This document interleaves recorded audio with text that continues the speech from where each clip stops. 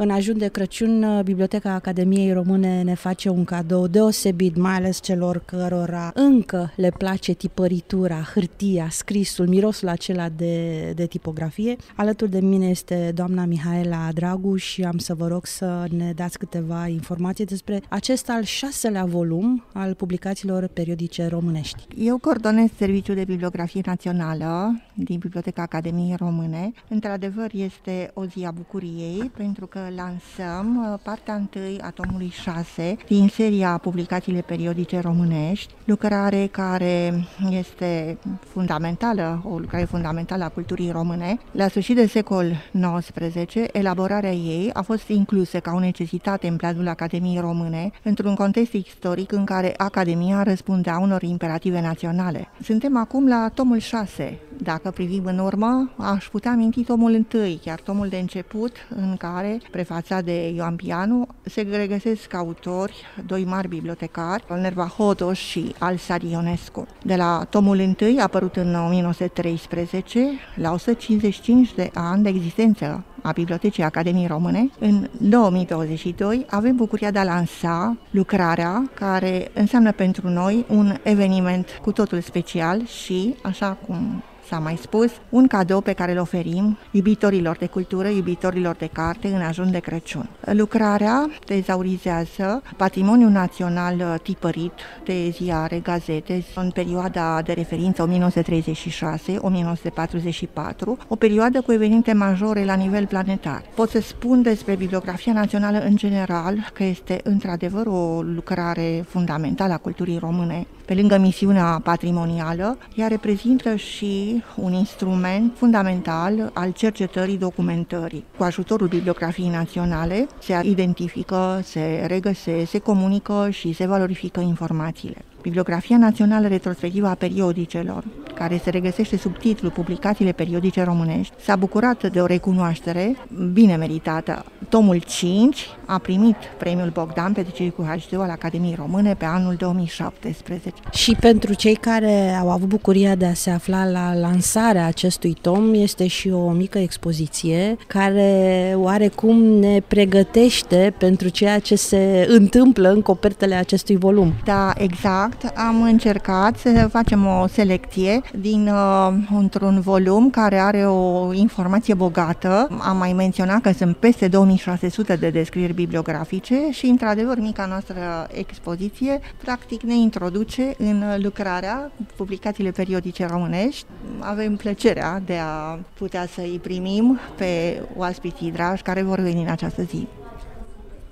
Uitându-mă la ceea ce se întâmplă cu acest nou volum, cu tomul 6, este într-adevăr o colecție inedită și îl avem alături pe Silviu-Constantin Nedelcu. Vom afla câteva detalii și de la dânsul, pentru că, iată, la peste 2000 de publicații care sunt amintite în acest volum, mă gândesc că munca a fost împărțită între mai mulți. Da, eu sunt bucuros că fac parte din colectivul acesta de 4 ani de zile și a fost o provocare pentru mine, pentru că, deși în teza de doctorat mă ocupasem puțin și de presă, de cenzura presei ortodoxe, aici am descoperit un univers fascinant al presei din perioada interbelică și nu numai, pentru că, așa cum bine știți, tomul traversează o perioadă începând cu anul 1936 și se încheie cu 1944. Ce mi se pare foarte interesant este faptul că surprinde 3 regimuri politice. Regimul politic al lui Carol, dictatura antonesciană și foarte puțin din instaurarea regimului comunist după 23 august. Deci sunt tot soiul de publicații periodice, ziare, gazete cu profil politic, școlar, religios, etc. Ne faceți curioși să intrăm în paginile acestui tom. Ne bucurăm că vor mai urma, pentru că iată cât de bogată este până la urmă munca ziariștilor, jurnaliștilor, oamenilor de presă și nu numai, pentru că fără ei nu am fi avut astăzi motiv de discuție. În mod clar, la 1200 de pagini aproape cât are acest prim tom, într-adevăr, nu pot să vă invit decât să-l lecturați, pentru că, repet, veți descoperi un univers fascinant, cel al presei românești. E o radiografie a unei perioade zbuciumate din istoria noastră și surprind anumite evenimente, lucruri, sunt personalități care publică acolo. E interesant cum se poate urmări evoluția unei persoane, scrisul anumitor jurnaliști care se convertesc de la anumite regimuri politice la altele. În orice caz, volumul este disponibil și la editura Academiei Române și el poate fi consultat, firește, și la Biblioteca Academiei Române. Și pentru că aminteați de scrisul acestor jurnaliști, de evoluția lor, probabil că putem urmări și evoluția limbajului. Toți suntem la Academia Română și este vorba de dicționarul limbii române, de schimbarea limbii române. Într-adevăr, pe lângă ceea ce ați spus, se poate observa foarte clar, foarte limpede evoluția cel mai pregnant al discursului politic. În ceea ce privește presa partidelor politice, presa politică, acolo se vede cel mai clar modul în care atunci când se schimbă un conducător, se schimbă și discursul. Unii devin mai părtinitori cu anumiți lideri politici. Nu se schimbă prea mult față de evoluția politică a zilelor noastre, doar că e un lucru interesant. Presa era mult mai variată și mult mai vie, mai bogată. Jurnaliștii, ziariștii de atunci, dacă ne referim strict la presa politică, aveau mai mult curaj. Spuneau lucrurile pe nume fără a le fi teamă. Din presă se făcea bani, adică presa era un mijloc de existență, ceea ce nu mai este cazul astăzi. Dar, repet, constituie o radiografie interesantă a fenomenului, a vieții istorice, se poate privi cum au evoluat lucrurile. Iar în ceea ce privește limbajul, da, într-adevăr, acolo ar putea constitui nenumărate teze de doctorat, subiecte pentru teze de doctorat. Nu cred că ne vor ajunge doar câteva minute pentru a prezenta acest nou volum, tomul 6, care de data aceasta este dedicat periodicelor românești. Alături de mine este doamna Luminita Radu. Haideți să luăm crâmpeie din această muncă de 4 ani, am înțeles. Munca, într-adevăr, a fost de 4-5 ani. O continuitate a e o lucrare foarte laborioasă, care necesită mult timp și care a început cu mult înainte să mă angajez eu, deci cu mult înainte de 25 de ani, pentru că fiecare descriere necesită destul de mult timp, pentru ca să putem surprinde toate elementele care se schimbă pe parcursul vieții unei apariții. Și având în vedere că doar în prima parte, deci am împărțit acest volum alfabetic ca să apară în 2 părți, tocmai pentru a veni în ajutorul cercetătorilor. Acum el cuprinde peste 2600 de titluri și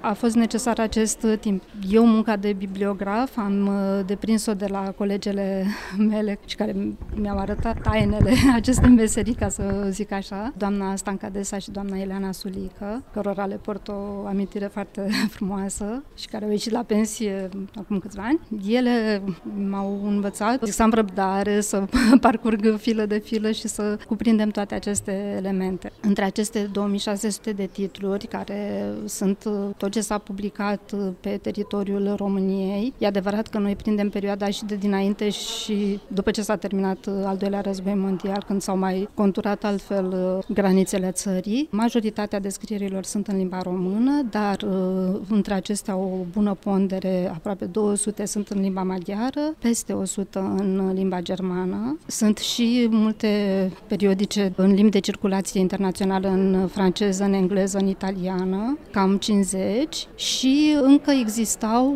cele ale comunității evreiești. Sunt cam 10-15, până în 15 descrieri, dar, repet, doar în prima parte, în jumătate alfabetului, ca să zic așa, până la litera K inclusiv. În plus, acest volum aduce o plusvaloare în sensul că s-a alcătuit și un indice tematic, tocmai pentru ca să surprindem câte publicații au fost pe un anumit domeniu. Dar e adevărat că un titlu se poate repeta, deci poate apărea în mai multe domenii, pentru că foarte multe și cotidienele și anumite reviste de cultură abordau mai multe subiecte, deci nu va intra numai la capitolul cultură sau literatură, și la artă și la, dacă au surprins și ceva de arhitectură eventual, sau în fine, sunt mai multe aspecte. Ce simțiți în momentul în care cercetați și vă uitați la aceste documente, ziare, reviste, ele originale, aici în arhiva Bibliotecii Academiei? Cum să zic, impactul a fost la început, pentru că acum a devenit o obișnuință, însă într-adevăr Nu pot să nu mă gândesc că sunt una dintre puținele persoane care avem acces la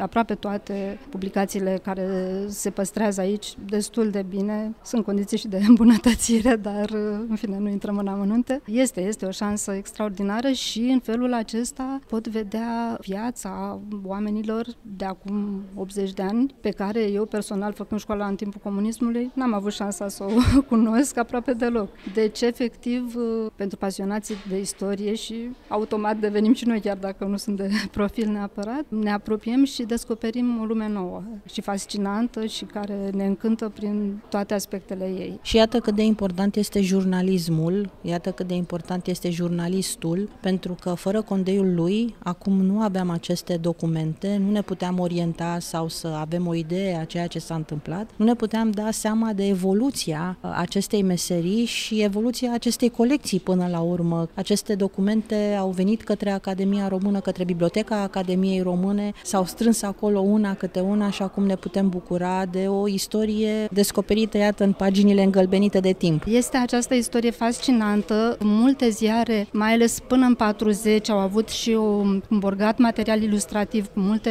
fotografii care surprindeau exact evenimentele zilnice, iar după 40 au devenit mai abundente în informație, în articole mai ample, din ce mi-am dat eu seama. Dar este foarte, foarte interesant și de impact și este absolut fascinant. Și acum, pentru Radio UZPR, dacă îmi permiteți să fac un anunț, cred că de la anul ne vom întâlni mai des și vom reuși printr-o rubrică permanentă să aflăm mai multe detalii. Ne vom întâlni, vom auzi poveștile acestui tom. Da, sigur că da.